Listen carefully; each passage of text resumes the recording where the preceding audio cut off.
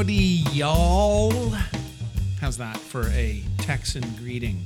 I don't hear a lot of howdy, y'all, here in Germany. You are listening to the Phil in Exile podcast. Thank you for joining me.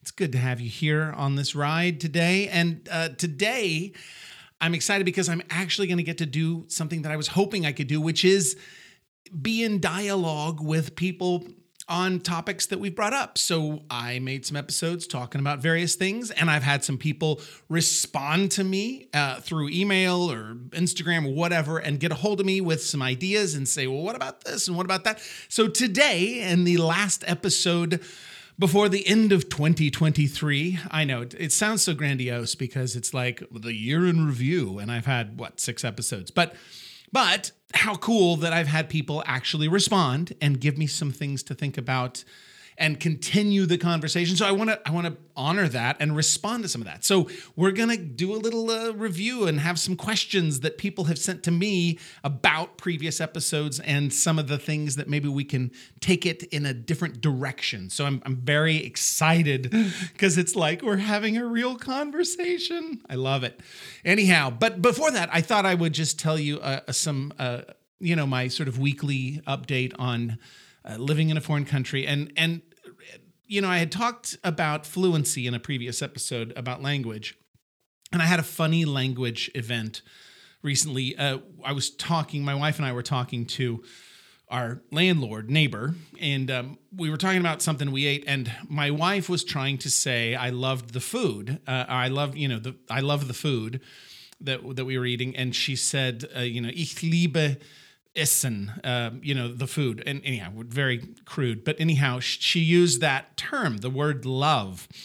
And she said this, and our landlord, and he's fairly sober delivery on things. And he went, no, you do not love food. He said, you do not love food. You love your family. You love a dog, perhaps, but you do not love food. And the way he said it, I was thankful that he told us that. But it was almost like we had said, it was conjuring up images of us having a romantic tryst with a ribeye. Like, I don't know what, although I've had some ribeyes that made me swoon. I'm not going to lie, but I didn't want to get too far into it, but what did we just say when we said we love food? Did we say something really weird? Anyhow, he was like, don't say that. Don't say that. So again, still learning the language, learning usage, good times. So we're reserving the word love. And in America, we love lots of things, right? We love everything. I love that show. I love that restaurant. And he was like, no, you love people, maybe a dog. And that's it. So learning as we go. But also, I have discovered some German things that I really think they do really well here. Continuing to have to, eat food to survive.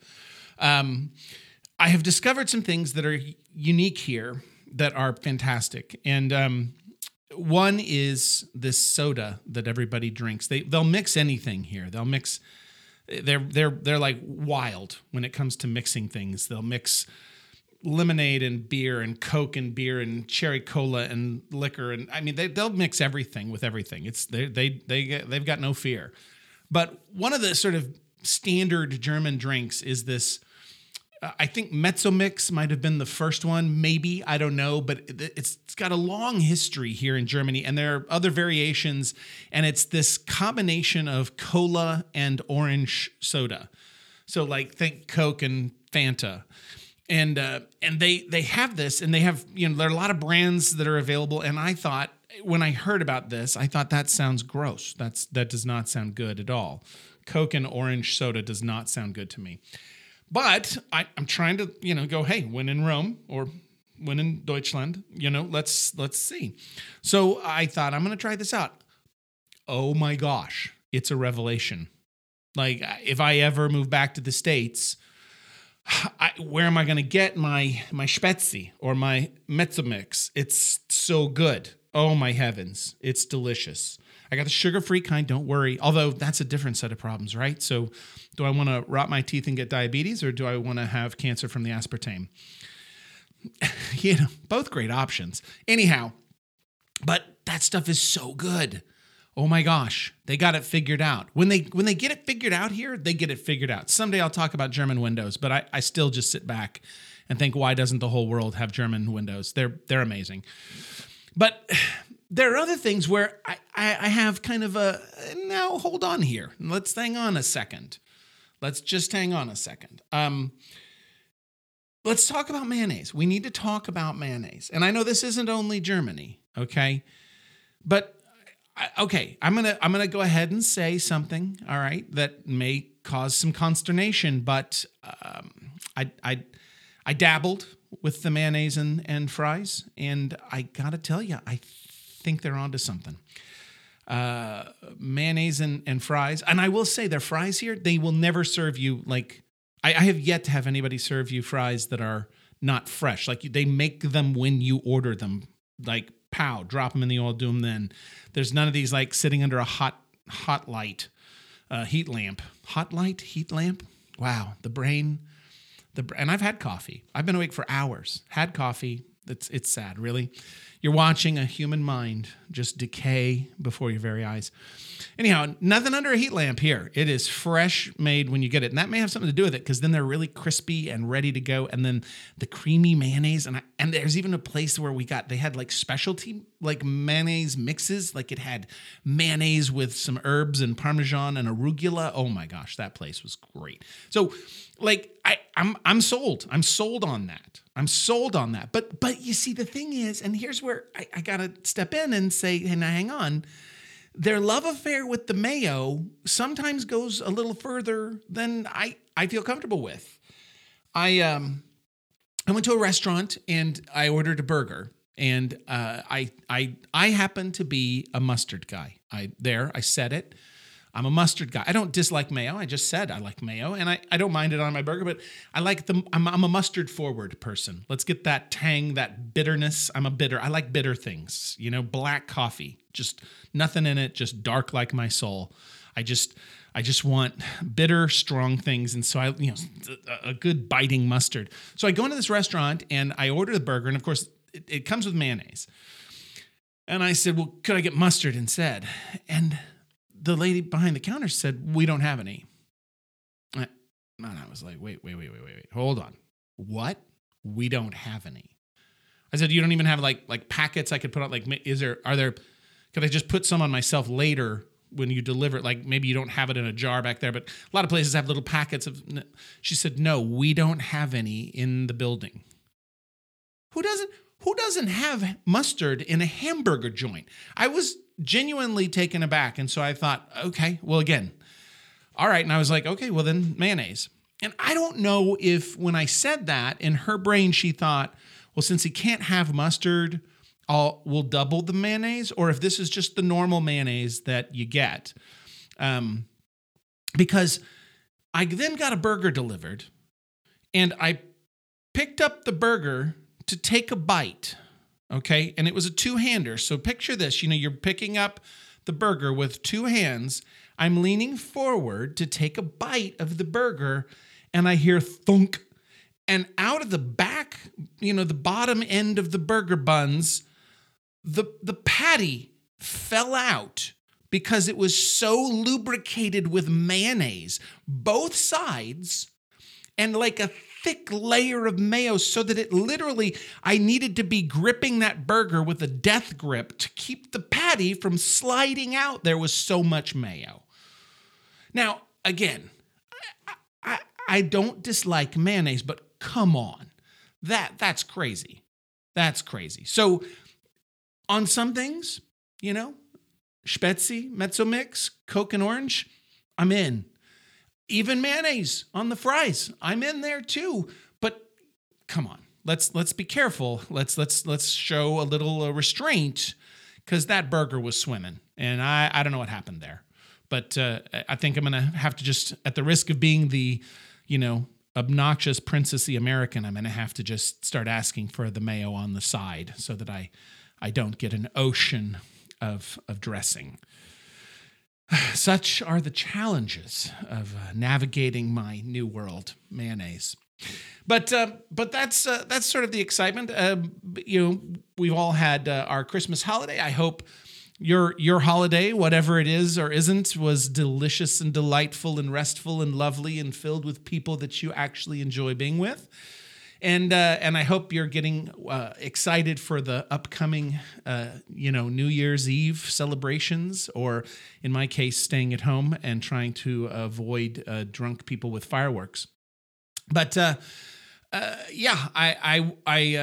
excited that we will have completed this calendar year in a new place and looking forward to what's next. But I want to now shift over to the responses I got from people about some of the episodes that we've already had and some of the topics that have been covered, because I absolutely love that people wrote me back. So the first thing was I got some responses from several people about the human nature thing, which makes sense because, again, as I said on that episode, people don't like to think about, once you start calling people bad, then that tends to raise some hackles.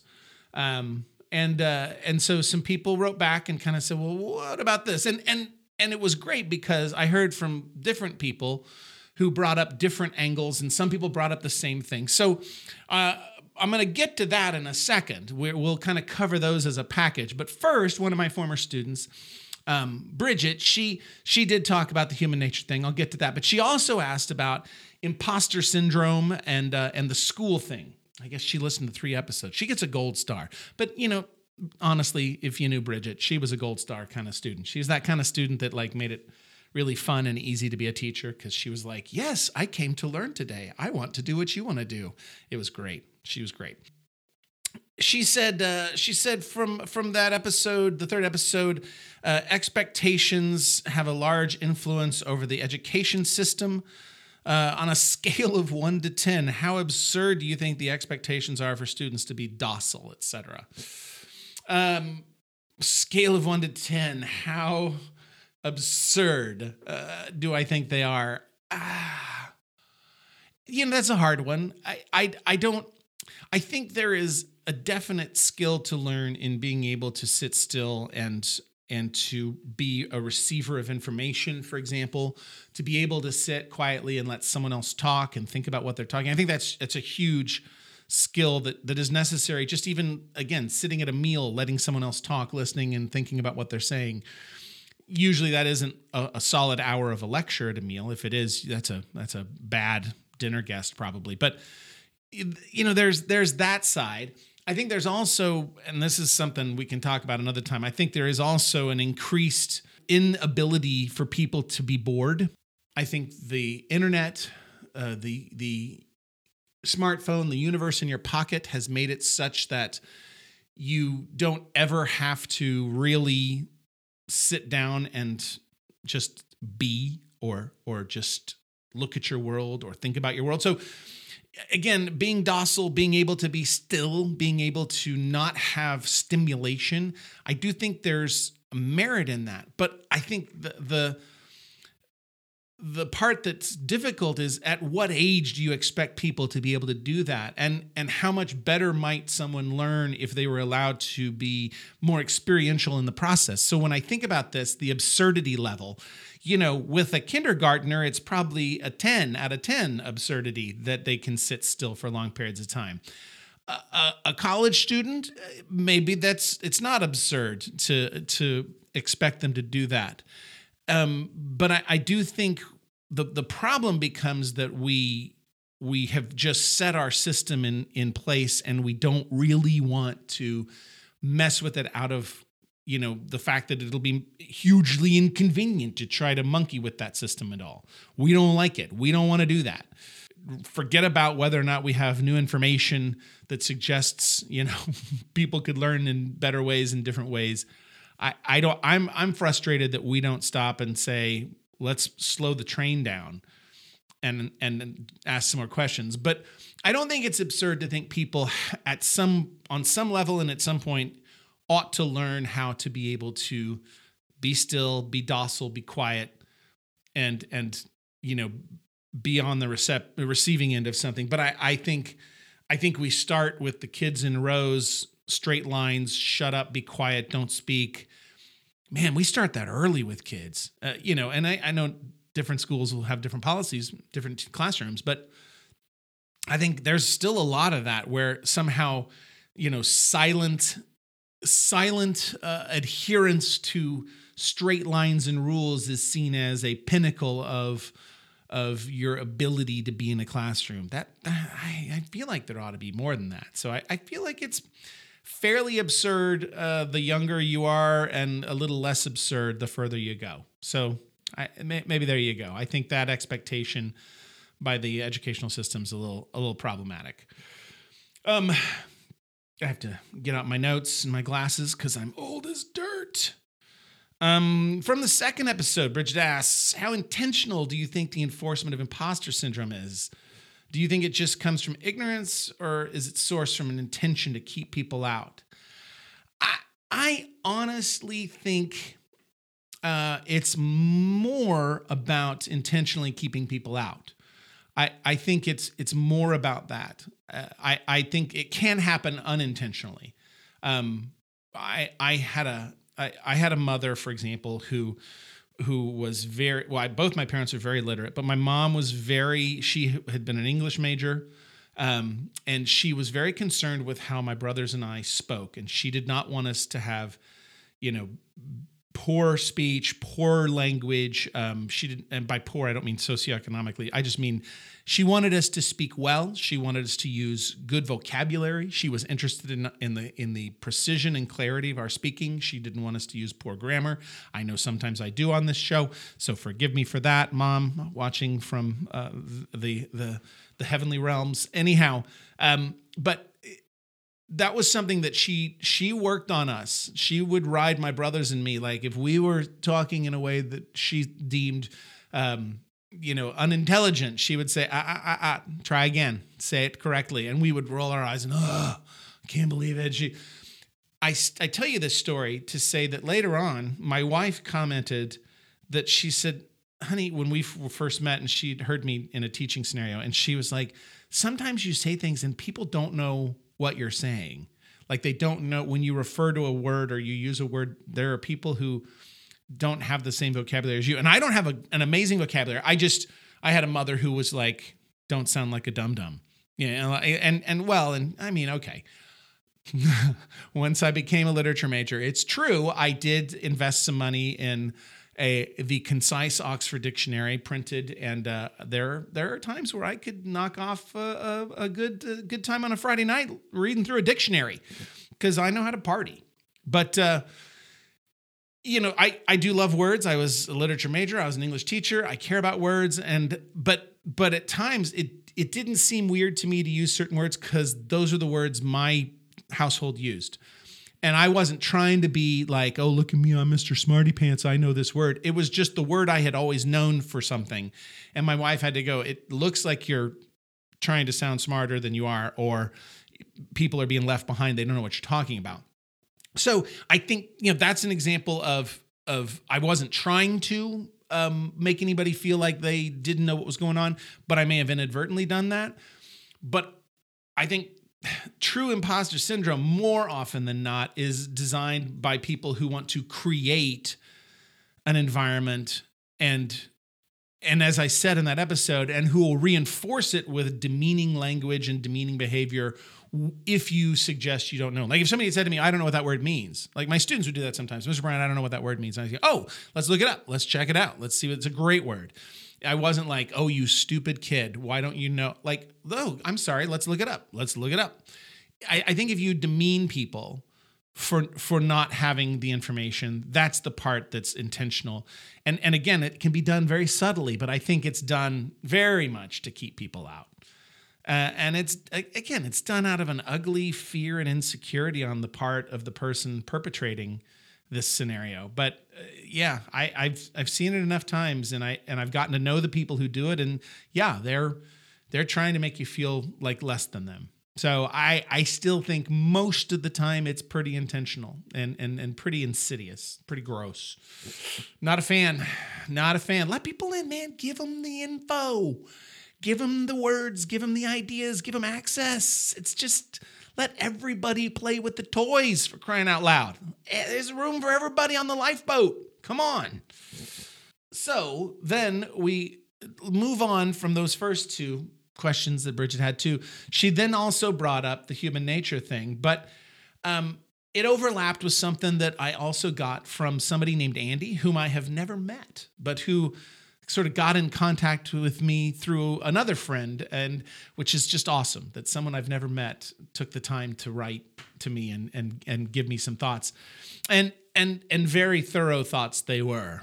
I don't know why I just said that like Yoda, but thorough thoughts they are. That was a pretty good Yoda. That was not bad. That was pretty solid. Anyhow, I think I got the impression from reading the message from Andy that he and I could probably sit down and have a rollicking good multi-hour conversation ranging over much philosophical territory. Maybe someday I'll get to meet Andy, but he sent a fairly long response. I won't read the whole thing at all, too much, but it was getting at things that are underneath this whole question of human nature and the difficulty of it. And so, what do we do with a person who does overall good life but does one bad thing or one murder and are all murders created equal? What if it's murder in self-defense? It's still a murder. It's still taking life. Do we ever do that? And he brought up all sorts of interesting stuff about the theological aspect. Why would God allow a scenario where people are capable of doing bad? And it was great. Again, it was very, very great response. But it overlapped a little bit with Bridget, who also said, do a few actions overwhelm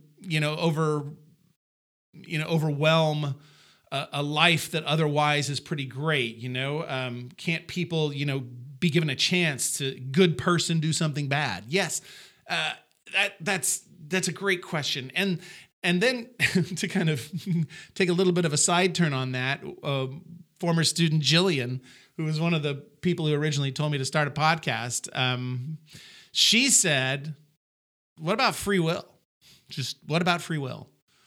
How does that figure into all this? And so I think there's kind of an intersection. I don't want to oversimplify this, but I also don't want to get into such a technical discussion that it goes on for hours and everybody is sick to death. But I think there's an interesting thing going on here, because I think what we're getting at is that we sense that first of all, we sense there's something different about human beings, right? So like the free will thing brings up the question of, do we in fact have it? And I think I saw on the news in the last few months that there was some scientist, some professor out of Stanford who, quote, has proven we don't have any free will. And the truth is that's sort of clickbait news, because that's been proposed before. Like the idea that we're really just a series of chemical responses to environment and things like that. That's a materialist view of things, and I understand that. It's not new though. It's not. I think it must have been a kind of a slow news week, but it's not a new idea. But I get it for sure. I get it for sure. And again, then even if you go into like a theological worldview where there's a God, then of course, if God knows everything and God is in control of everything, how could he, how do we do anything? If he knows what we're going to do ahead of time, doesn't he in a sense have control over that? And are we actually doing it if he already knows we're going to do it? If you already know you're going to do it, are you really free to do it? Like, it's all so complicated. And I kind of want to go backwards from the free will back to the human nature, because here's the thing. I don't think we're ever going to unpack free will fully. What I feel like, my take on it, again, I'm just a guy trying to make it through this life. As I say, most episodes, just trying to figure out the world I live in. But when I get up in the morning, I start making a series of decisions, or I think I do. It's possible that I'm not, that everything I do is just really an outcome of all the things, all the seconds that happened before me in my 50 plus years that have led to this moment that create this series of actions that to me feel like I'm making choices, but really they're not. Okay. I think I'm making choices. And again, I realize someone could say, well, that doesn't mean you are. I get it, but I can only sort of work with the reality I can apprehend. So when I'm standing there looking in my drawer going, what color t-shirt do I want to wear today? Because I basically wear the same thing every day. I wear a pair of jeans and a t-shirt and my Carhartt hoodie because that is and my fuzzy Birkenstocks because that's my uniform now. And I look down and of course somebody could say, you have a uniform. That's not free will. Okay, I get it. But I look down and the big choice is what color t-shirt should I wear? And I have things that I'm thinking through, and I go, that shirt it's a little different cut than the other T-shirt because it's a different brand. Do I like that one, or that one has a stain on it. I think that one's a little frayed on the one. Like I'm making a decision. Am I going to see people later? Maybe I shouldn't wear the one with the stain on it. How far can I zip up the hoodie to cover the stain? Like I'm making a decision. That's just a T-shirt. There's a zillion decisions I make every day, and they sure feel like I'm making decisions. Now, I could sit here and say I have no freedom over those decisions. I can't. I'm not really making any decisions. But I guess I ask the question, what does that get me? Like, where does that take me? At that point, I feel like I'm just going, well, then I'm just going to get back in bed. Like, if I'm not actually making any decisions, I'm going to just go back and sleep until I die. Like, if I'm not making any decisions at all, and again, so let's move past T-shirts. How about the person you marry, or the job you take, or the place you live, or the relationships you have? Like, these are big decisions, choices you make. I just think there is nothing gained by saying we have no free will. Now, it's entirely possible that what we have is sort of a form of free will. Like when my kid was little and my kids were little, they would go out and play. We would give them a degree of freedom by letting them run around in the yard, right? We'd let them run around in the yard and say, go play, have fun. And they could do whatever they wanted to, but they were inside a yard, right? Like they weren't able to at age whatever, they weren't able to scale the yard. They were sort of stuck inside the yard. So there were parameters to their freedom. So they had a kind of freedom within a larger sort of confinement. And it's possible that what we have is that we can exercise a level of choice and autonomy and freedom within certain constraints. And again, that can work both biologically and theologically. Like, again, when I think about my kids, I let them do things, but if I saw there was a safety problem, if my kid was about to, do something that I knew was going to hurt him, I might intervene and remove his free will. Like, I'm going to pull you back because you're going to hurt yourself. As much as I want you to have freedom and learn lessons and even learn lessons sometimes the hard way, I don't want them to be fatal. It kind of loses the point of learning the lesson if the lesson kills you.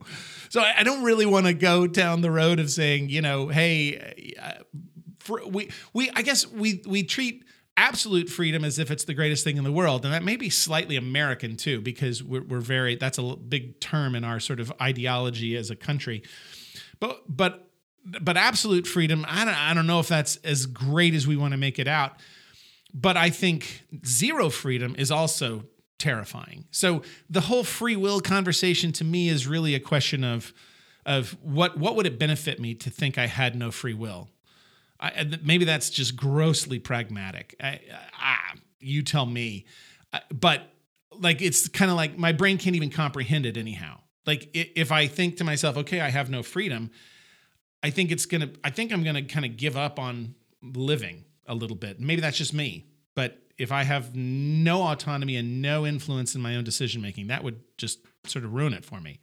Now, that leads me back to human nature, because all this talk about humans and are they really bad if they just do one kind of semi-big thing? Is it quantity or quality? And what I would say is, I think if you take the free will and say we do have some, I think the nature of humans is less interesting than the capacity of humans. Like really what we're getting at is what's really phenomenally compelling about human beings is that we have a capacity that's different, I think, than pretty much any other being on this planet. Because we have the capacity to do things and for reasons that are different than most, if not all, of other species of living things. Like, so here's the thing. I had a dog named Stella. She was a great dog. She's still alive. We had to give her, we couldn't bring all of our dogs to Germany with us. It was going to be incredibly cost prohibitive and travel and anyhow. So our dog had kind of fallen in love with this little boy that we knew. And so the family said, hey, they were kind of thinking about getting a dog. Worked out great. But Stella was honestly the most affectionate dog I've ever owned. And I've owned a lot of dogs in my years, grew up with dogs. Stella was the most affectionate animal I've ever had. She was delightful. And the thing is, Stella was also an incredibly athletic, strong animal. And Stella would bring us presents from the yard in the form of dead squirrels, dead rabbits, rats. Stella was good at catching things. And I don't know what Stella's motive was. Like, we've wondered, did she just want to play, but her play is a little rough when she gets the animal in the jaw? Or was she doing something where, the terrier in her, whatever piece that was, all our dogs are mutts from shelters, but whatever the terrier piece was like, must get rodent. I don't know. What I know is Stella wasn't sitting there thinking about cause and effect the way I do. She wasn't asking herself questions of intent. And when she brought me the dead squirrel, when I find the dead squirrel in my living room, I don't look at her and go, you murderer. How could you? You dirty murderer. This changes everything. You're evil. No, she's a dog. This is what dogs do. They go out and especially a terrier mix goes out and terriers, they're made for going and ferreting out rodents. That was what they were bred for. It's her instinct. She isn't asking any sort of self-actualization questions. So not only is she not asking about, why am I chasing a squirrel? She's just wired that way. But she's also not going, I think I'd like to get a PhD in, poetry. Like she's just a dog being a dog, and we don't judge her for being a dog. We don't look at her and attach a morality to dogginess. We just go, that's a dog. But with a human, inherently we look and we say, well, you had a choice. And that choice, man. So you see how free will leads to the human nature thing? I think capacity, recognizing the capacity of human beings is the thing that's really interesting here. Like humans have the capacity to create and destroy in a way that no other species does. They have a way, and they can think about reasons why they're doing it. They can think about it on a level that is so unlike any other animal because we're moving so far, I believe, we're moving so far beyond pure instinct. And we do things that are against instinct. I had a dog. We took to the beach once, and the dog would not walk on the beach because the sand was really hot. Okay, we went to a beach. The sand was just really hot. And the dog put a paw and was like, nah, I don't know. But what did I do when I got to the beach? I put my tender little feet, okay? I'm from like Northern European stock is where my family's come from, Sweden and Ireland. Like I'm from cold places. So my tender little tootsies got on that sand and just fire shooting up through my nerve endings. Did I, like a wise instinctual dog, go, well, I'm not going to walk on that? No, what did I do? I went, ooh, ah, ooh, ooh, ooh, ah, ah, ooh, ooh, ah, ooh, ah, all the way across the beach till I could get over to the part that was wet and cool off my feet. Like, I can look and go, screw instinct. Instinct says, don't burn your feet, dum-dum. That's what instinct says. Don't do things that hurt. But I, being a human, go, this is going to hurt. I shall do it now. Or this is a self-destructive behavior. I shall do more of it. Like, we have capacity to go against instinct and nature, I think. And that can be, we can use it in a terrible way. So like in addition to that, you also have intent. In addition to the question of capacity, we also have intent that I think is different than most animals. Again, most or not, if not all.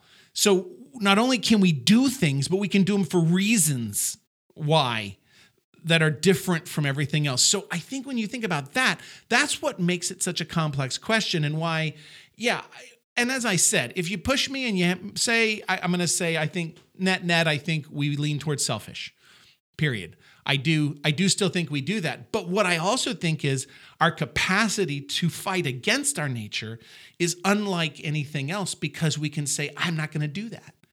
I'm not going to go that direction. I'm going to elect to be different than what my perhaps default wiring suggests. I'm going to go against that. And I think that makes human beings so fascinating and so amazing. I mean, in the theological realm, you'd call it the image of God. Now I'm going to get labeled as a religious nut because, I've talked about the Garden of Eden. I wished everybody Merry Christmas, and now I'm talking about the image of God. But that's the whole creation story in Genesis is let's make man in our image. God says, let's make man in our image, which is complicated because who's the hour in that? Is it the Trinity or is it heavenly beings? And what is the image of God? Clearly, Adam and Eve weren't exactly like God because they screwed up like he didn't. And, people have said the capacity to create, for example, might be the image of God or maybe one part of it. The point is it wasn't applied to anything else in creation. There was no other plants or animals that got that stamp of the image of God. Again, that's a theological construct. You take it out of that, though, and still there's something about us, humans, that seems to be very different from all the other animals. And I think it's capacity and intent. Like we're able to process those in ways other animals don't. So that's sort of my thought is I don't want to suggest that we're just bad and we have no ability to do anything but be bad and we're horrible and I hate people. I think people are amazing. I'm so struck by what people can do. And again, I think the nature question, I brought it up because somebody asked it and I thought it was sort of an interesting question. But I think it really, the question is, what are we doing with our capacity and why? And that's, to me, a much more subtle question. And then we can look at, well, are there circumstances going on right now in our world that are making us behave in a way that we might call more evil in certain circumstances or whatever else? But the question is, man, we have the capacity. So even if we are doing something bad, we also can turn around and do something good. I think we can turn around and try to, in fact, act against our nature. I think that capacity is there. I think maybe that's part of the image of God. It's just choice itself, freedom to make a choice, good or bad. Maybe that's part of it.